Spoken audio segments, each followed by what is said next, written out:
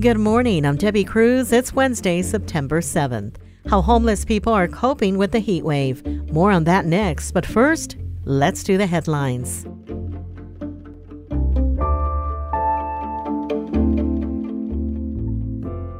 High temps are expected today as the heat wave continues. Temperatures are expected to stay in the high 80s and reach the 90s by Friday. It's not expected to cool down until the weekend. The National Weather Service extended the excessive heat warning to Friday at 8 p.m. for San Diego County's coast and valleys. The warning is in effect for the mountain and desert areas until Thursday at 8 p.m. With the heat wave straining the grid, CalISO has issued flex alerts for the last 7 days. The agency is also tapping other sources for energy. This past weekend, it asked the Carlsbad desalination plant to reduce its output by 20%. The San Diego County Water Authority is also helping out by using Lake Hodges pumped storage facilities to generate electricity to help meet peak demand. That's expected to generate enough energy to power roughly 20,000 homes. UC San Diego will use its largest donation yet to fund an institute tasked with expanding stem cell research and regenerative medicine. The $150 million donation is from businessman and philanthropist T. Denny Sanford. It will primarily be used to do research on stem cells in space. The university's chancellor said the donation will help the university better understand the progression of cancer cells and aging. From KPBS, you're listening to San Diego News Now. Stay with me for more of the local news you need.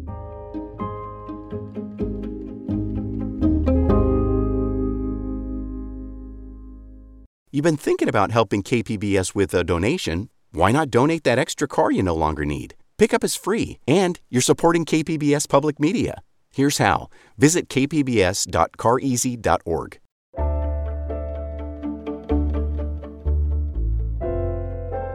San Diegans are doing what they can to stay cool as the heat wave drags on. But KPBS reporter John Carroll says keeping cool when you live on the street is nearly impossible. Along Commercial Street under the I-5, city crews were out cleaning up the sidewalks where unsheltered people live.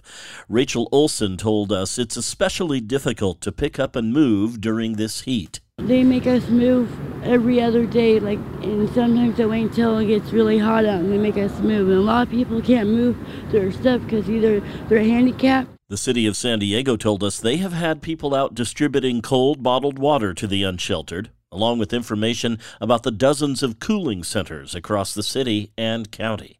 John Carroll, KPBS News.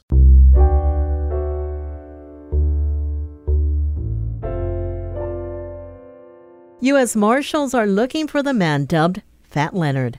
KPBS military reporter Steve Walsh says Leonard Francis' decision to flee provides another twist to the decade-long Navy corruption case. The Malaysian businessman Leonard Glenn Francis pleaded guilty to defrauding the Navy in 2015. He was at the heart of a corruption probe that snared nearly 30 naval officials. Francis was awaiting sentencing when the U.S. Marshals were notified Sunday that he had cut his ankle monitor. Omar Castillo is the deputy supervisor for the U.S. Marshals Southern District of California. We went to the house that afternoon, knocked on the door, no answer. Looking through the windows, it looked pretty vacant. Found an unlocked door, and my task force officers went in. Leonard has few ties to the United States. His business was based in Singapore. He lived with 3 of his children who are Filipino. The U.S. Marshal's Office believes Francis may have fled internationally. Steve Walsh, KPBS News. This fall, students across San Diego County are again adjusting to being back on campus and face-to-face full-time. The start of the new semester is especially challenging for students who are visually impaired. KPBS education reporter M.G. Perez tells us how their special needs are being met and celebrated. Step up, buttons in front, forward left. Find the button that's in front of you. These are very specific directions for a very specific young student. We use the back of the hand because we don't know if there's something on the button or if the button is hot. 15-year-old Grace DeBerry is feeling her way across Orange Avenue in Coronado and listening to traffic all around her. Right off my right shoulder is where the car should be. Grace has been blind since birth because of an underdeveloped optic nerve that can't carry messages from her eyes to her brain. It's a bit scary at first because there are literal cars, but after doing it for a few years, it gets easier because I know what to expect most of the time, and it just becomes something I do every day. Let's give us a safety sweep, left to right. Very nice, step up. The voice she listens to belongs to Jim Parandi, an orientation and mobility specialist with the San Diego County Office of Education. He works with 5 or 6 visually impaired students every day in districts from Coronado to San Isidro, teaching them life skills and helping with accommodations for their schoolwork. It's not about failure. It's not about meeting my expectations. It's about them reaching the highest level of independence that they can in the amount of time that it takes to do that safely. He has worked with Grace since she was in 2nd grade. I'm trailing the grass line that's to my right, so I have a boundary. So I want you to find the front. She is now a freshman at Coronado High School, already enrolled in advanced placement computer science, along with math and English classes. Grace is growing up with her other senses sharpened and has only a little interest in what she might never see. Honestly, probably just my family, and I've heard the stars are pretty beautiful, so I'd want to see the night sky, but I don't really want sight because I'd have to relearn everything. Parandi has more than 16 years of experience. That includes time as an EMT, security officer, a credentialed special education teacher with a master's degree, a black belt in Brazilian Jiu-Jitsu, and he is visually impaired. At 24 years old, I had an injury to my left eye where I had a retinal detachment, and I lost the majority of the vision in my left eye, and I didn't get it back. Sometimes Parandi covers his one good eye so that he can relate to what his student is experiencing. So you're at the end of the 500 building. We're going to work on going to the front office and the nurse's office.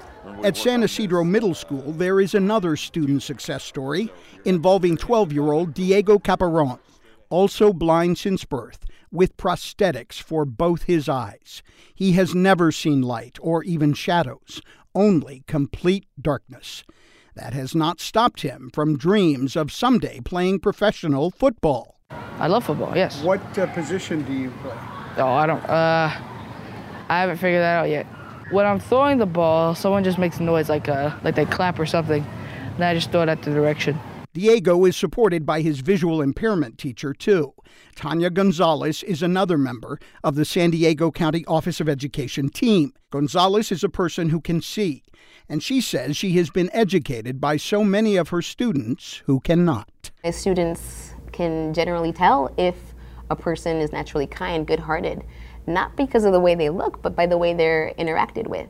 Diego's perseverance sets an example for all the other visually impaired students across the county like him, who just want success and happiness. Treat them normal. Treat them the way normal people are treated. That is a lesson for all of us that is clear to see. MG Perez, KPBS News. Coming up, a new student housing project is underway at UC San Diego. We'll have that story and more next, just after the break.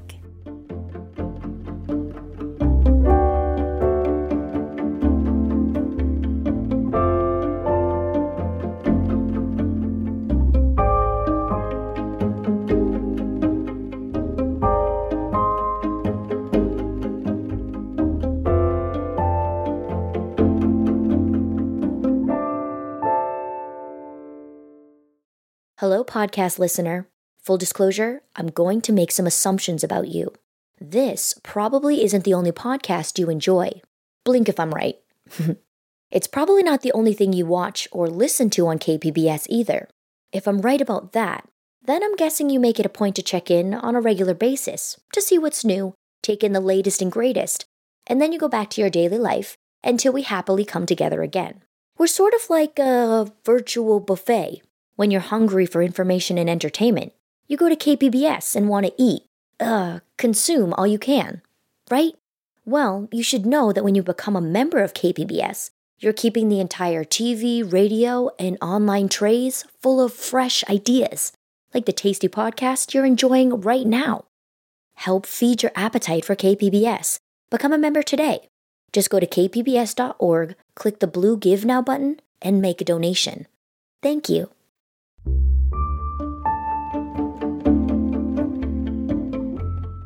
UC San Diego has broken ground on a new student housing project. KPBS Metro reporter Andrew Bowen says the dorms will house more than 1,300 students. Specifically, transfer students and other upperclassmen who face stiff competition trying to get on-campus housing. The new dorms are going up right next to the campus's Blue Line trolley stop, and there are even more dorms under construction elsewhere on campus. Pradeep Khosla, the university's chancellor, says housing costs, whether on campus or off, are a huge burden on students. In San Diego, because there's already a shortage of housing, it makes it worse. So I think as a campus, we owe it to our students to use the land that has been given to us by the community effectively to build housing for our students. The dorm project is benefiting from a $100 million grant from the state government, which will help keep the rents affordable for low-income students. Andrew Bowen, KPBS News.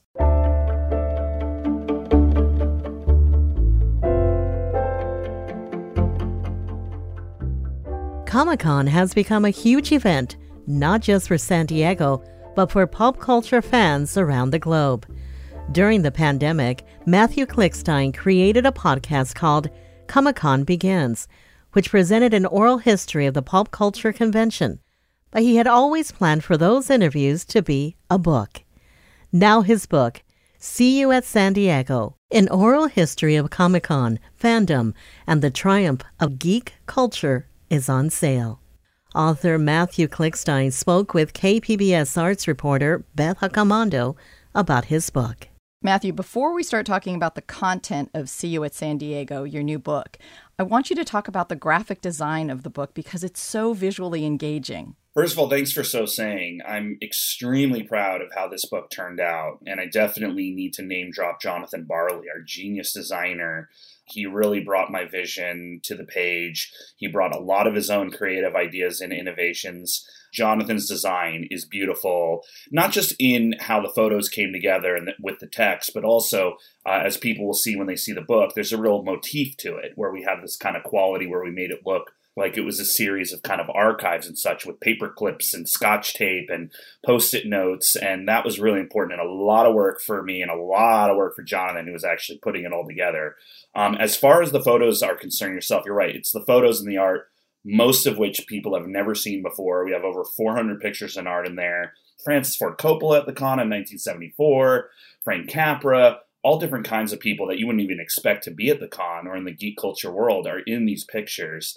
And they are so fantastic. A lot of intimate stuff with people like Trina Robbins and George DiCaprio, Leonardo DiCaprio's father, and also an underground comics guy and publisher himself. You know, all these different people all together. And that's where they all came together, was at places like Comic-Con every year for decades to celebrate not just themselves and their work, but their passions and fandoms. And I'm so proud of how it turned out. Again, not just for the photos themselves, but also a lot of the artwork that we have in there from different zines and sketches. So I see myself as more of a curator, as more of a producer than even a writer and author. And I couldn't have done it without all these people supporting me. I think we did it right, and I'm really excited to see what everyone else is going to say about it. Now, since you are someone who is immersed in geek culture, was there anything that came up during these interviews that really surprised you, or stories that you had never heard and just, were thrilled to get? Certainly the big one is that Comic-Con was never just about comics. That's still something that comes up all the time. Oh, Comic-Con changed so much, it's no longer about comics. Well, the first part of that's definitely true. It went from 100 attendees to 150,000 attendees. So yes, Comic-Con has changed quite a bit over the last 50 years. But it's never just been about the comics. It's been about so many other different things. It's really been about pop culture overall, and influenced by things like Sheldorf's involvement with the Triple Fanfare, where he came from in Detroit. That was specifically about these three different things, along with some other stuff too: movies, animation, comics. So Comic-Con was always about all of pop culture. I mean, there was a special place just for Star Trek as early as 1973. And they were having the discussions even back then that they would have in later years, like when in 2008 with Twilight coming in, where is this becoming too much about this other thing? But no, it's about what we're doing too. Star Trek is about fandom. Twilight is about fandom. It's just another fandom that's coming in. Let's welcome it with open arms, especially if it's bringing in a lot of other people. So that's something that was very important. But I'll go too with, I loved hearing about and reading about and learning about the history of Star Trek fandom through this. And one thing that I'm very, very proud of is really giving a lot more spotlight, I hope, to Bjo Trimble. Bjo is such an important person in the fandom community, and certainly an important person in the Star Trek community, who, right after the second season was originally canceled, she was able to get everyone together nationwide, I think even beyond that, to get 25,000 fans to write letters to the network to say, we want this show back. Bjo and John were not wealthy people, so they had to fundraise just to get enough money for all the postage stamps and whatnot. They're not doing this on Facebook. They're not doing this online. They're doing it physically to bring back Star Trek.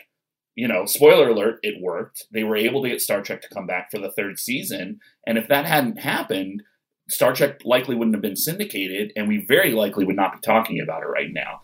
That was author Matthew Klickstein speaking with KPBS's Beth Accomando. He will be at the American Cinematheque in L.A. with a celebrity panel to discuss the book tomorrow. That's it for the podcast today. As always, you can find more San Diego news online at kpbs.org. I'm Debbie Cruz. Thanks for listening and have a great day.